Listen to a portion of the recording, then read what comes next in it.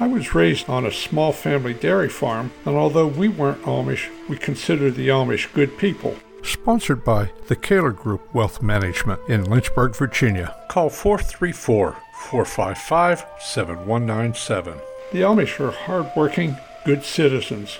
They obey the laws, but the Amish of Golden Valley Farms outside Farmville, Virginia, have been pretty much shut down.